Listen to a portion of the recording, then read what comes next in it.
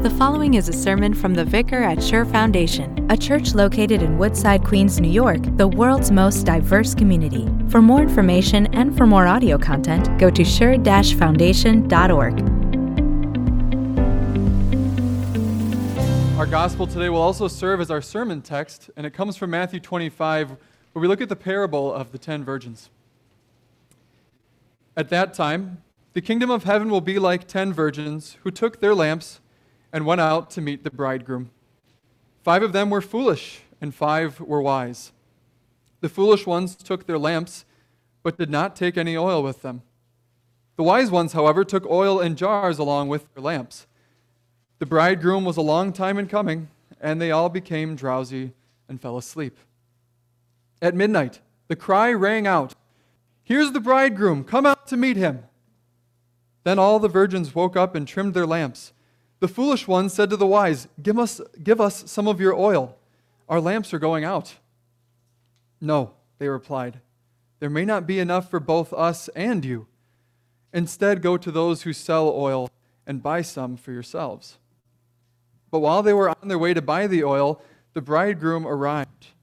The virgins who were ready went in with him to the wedding banquet, and the door was shut. Later, the others also came. "Lord, Lord," they said, "open the door for us." But he replied, "Truly, I tell you, I don't know you. Therefore, keep watch, because you do not know the day or the hour." The gospel of our Lord. Praise be to you, O Christ. Please be seated.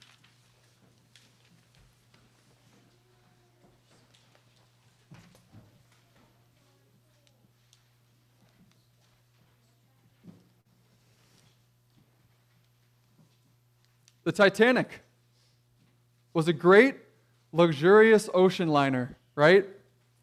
The biggest of its day. It was fitted with all the nicest commodities and the most delicious foods. Nothing could stop this amazing boat, and nothing could stop the great time that people were having on that boat. Almost nothing, of course. You all know the story. You know what happened next. Unexpectedly, in the middle of the night, the ship struck an iceberg and ripped a hole in the side.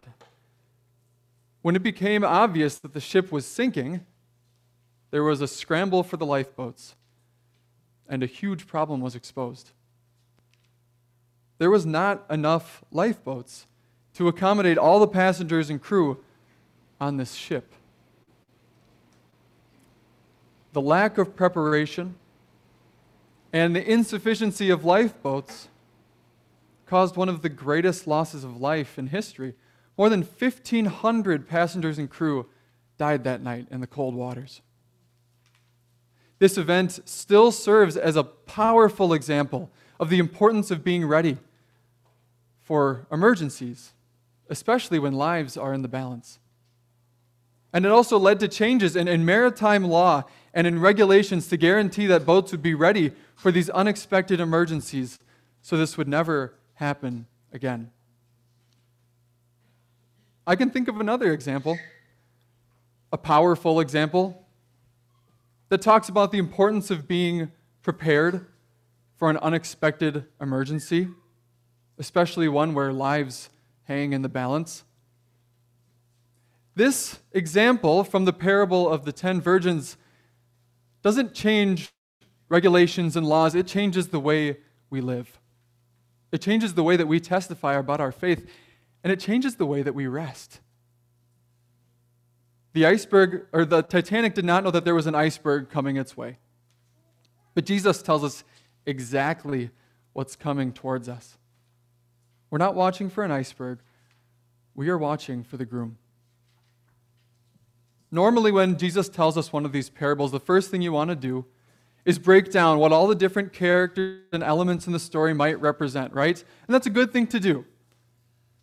But honestly, in reading and in studying commentaries, everybody gets so hung up and they obsess over what the oil might represent and what the little parts of the lamp might mean. Or why are there 5 wise ones? Why are there 5 foolish ones? What's clear is this. Jesus, the groom, is coming. And we want to be one of those wise virgins with ready lamps. So how do we have a ready lamp? Let's go to Paul's words from our second lesson in his letter to the Thessalonians. He says, "For you know very well that the day of the Lord will come like a thief in the night. But you, brothers and sisters, are not in darkness, so that this day should surprise you like a thief. You are all children of the light and children of the day. We don't belong to the night or to the darkness." Paul seems to be plucking words right out of Matthew, right?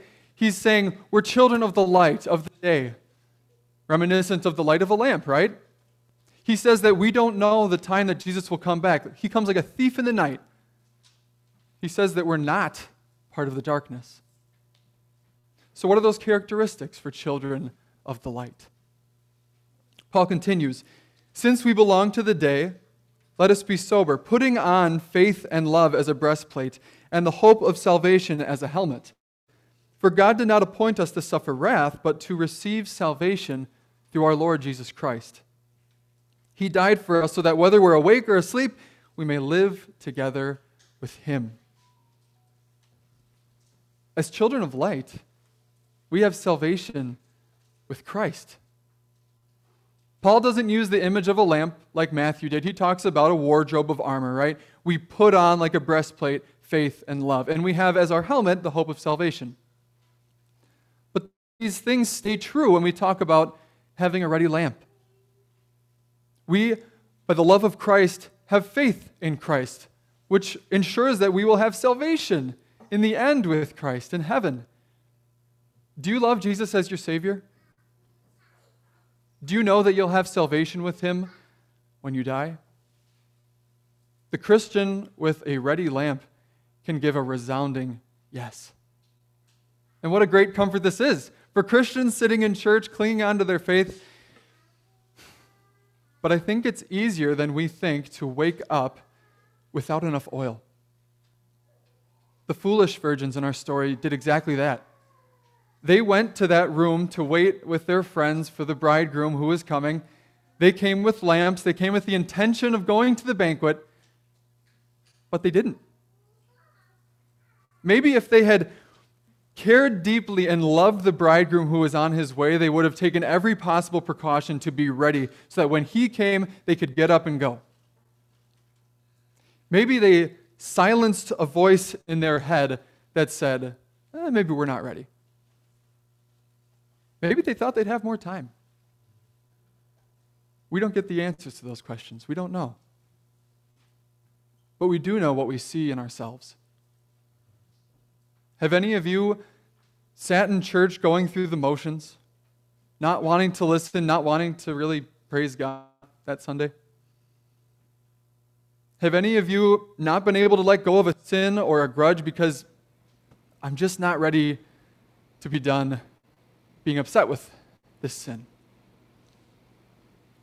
Have any of you found yourself deep in a streak of being absent from church that started with the harmless thought, one time won't hurt? I know I have. It's easier than we think to wake up without oil, to slowly damage our faith by becoming complacent in our spiritual lives. Hold on to your faith. In this season, we're talking about the end times. Jesus is coming again, and there are a lot of problems in the world that Christians face. So clearly, there are enough ways to damage your faith out in the world, so perhaps by the grace of God, we can take care of our faith in church. When you take the Lord's Supper, when you receive the forgiveness of sins, when you pray to God, when you study the Bible personally, you're preparing your lamp for that last day. With hearts of faith set on Christ, we have ready lamps, and we watch for the groom. I think we could end there. We could be done. All of you could go to Bible class after the service, have a good time, go home, eat, relax, have a great Sunday. But there is one more thing in this text that bothered me. And I think Jesus put that there on purpose. Do you think the virgins reminded each other to be ready? It seems unloving for the ones who brought more oil to not say, hey guys, you should probably bring more oil. So did the foolish ones just not listen then? Again, we don't know. But what we do know is we want to be ready, and we do know that Jesus will come at a time that nobody knows. Nobody knows the day or the hour. He'll come like a thief in the night. So we want to be prepared. We have an urgent message to share. I encourage you to see this message as a privilege. So we don't know what's going to happen, but we don't know if they reminded each other, but we do know that we can do that. Am I not reminding you right now to be ready? This is encouragement that helps each other be prepared with more oil on your last day. When Jesus comes again, then none of us will be lacking like the foolish virgins. If it's not clear yet, imagine in this scenario. You're one of the wise virgins on that day. You're waiting in the room with your friends, and you fall asleep. And all of a sudden you hear the cry from the watchman, "Wake up! He's here! Get ready!" And you get up and you grab your lamp and you look around and you're so excited. You look around at your friends and you say, this is going to be a great time at the wedding. And you make eye contact with one of the other virgins. And there's a look of panic or confusion on their face. And you realize they're not ready to go. The groom's here, but they're not ready. Who is that person in your life? Outside of the confines of this parable, who is that person? You might be looking at a familiar face. It could be a family member. It could be a spouse. It could be a close friend. The Bible doesn't say we have some last-second chance to fix the problem either. The Bible says the bridegroom came, and those who were ready went with him to the wedding feast, and the door was shut. And when the other virgins came, saying, "Lord, Lord, open up for us," Jesus answered, "Truly I say to you, I don't know you." It's not just that they were late for the banquet. Jesus says they're strangers. If you're tempted right now to feel like Jesus is being cold or unloving, maybe we should remind ourselves who we are. We're sinners. We've been sinners since the time our mothers conceived us. Even the good things we do are tainted by sins of pride and self-righteousness and arrogance. Only the amazing and undeserved grace and love of Christ can give us that invitation to the wedding feast at all. By our own actions, we would be looking at that closed door from outside in the cold and dark of hell, wondering what could have been in that celebration with Christ. But Jesus Christ, who died on the cross for all of your sins, shed his blood for all of you, so that you might have the invitation to come be with him forever in that celebration, that wedding banquet of heaven. And that is an urgent message to share with everyone. I have one final thought for all of you who are watching for the groom with ready lamps. Do you notice that everyone sleeps here? Everybody in our story falls asleep. In Jewish culture, these weddings were days-long events with dancing and music, and all of your family would be there. Imagine our weddings, but for a week. No one would fall asleep waiting for that kind of celebration, but all of them do. And you have to wonder, how could the foolish ones be falling asleep if they know they're not ready? And if the wise ones are so wise, then why did they fall asleep? We get that they were tired for waiting for the groom, but they should have had their eyes taped open if they were so tired, staring out the window, waiting for Jesus to come, right? Especially if they knew how our story ended. With the door closed, with Jesus saying, "You're strangers to me."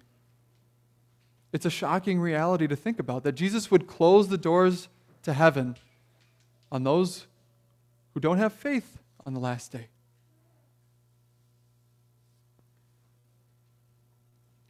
But Jesus doesn't want us to panic. He doesn't want us to see the last day as this impending disaster that we need to be freaking out about. The uncertainty of the last day doesn't mean we should question our faith or our forgiveness or our worthiness in the eyes of Christ. We place our trust in Christ and all of his promises, because with ready lamps we can rest well for that last day. Every night before I go to bed, my wife and I pray. We say, "Now I lay me down to sleep. I pray the Lord my soul to keep. If I should die before I wake, I pray the Lord my soul to take. And this I ask for Jesus' sake. Amen." That prayer literally helps me rest because it's part of my bedtime routine, but it also helps me spiritually rest. Let me explain that. I know that if in the middle of the night, Jesus unexpectedly comes with the sound of trumpets on that last day, and he says, "Wake up, everybody, I'm here. Let's go to heaven." Or, if in the middle of the night, while I'm sleeping, somehow the Lord calls me home, I know exactly where I'll be. I will be taken up to that heavenly banquet forever with Christ. That's peace. That's good rest.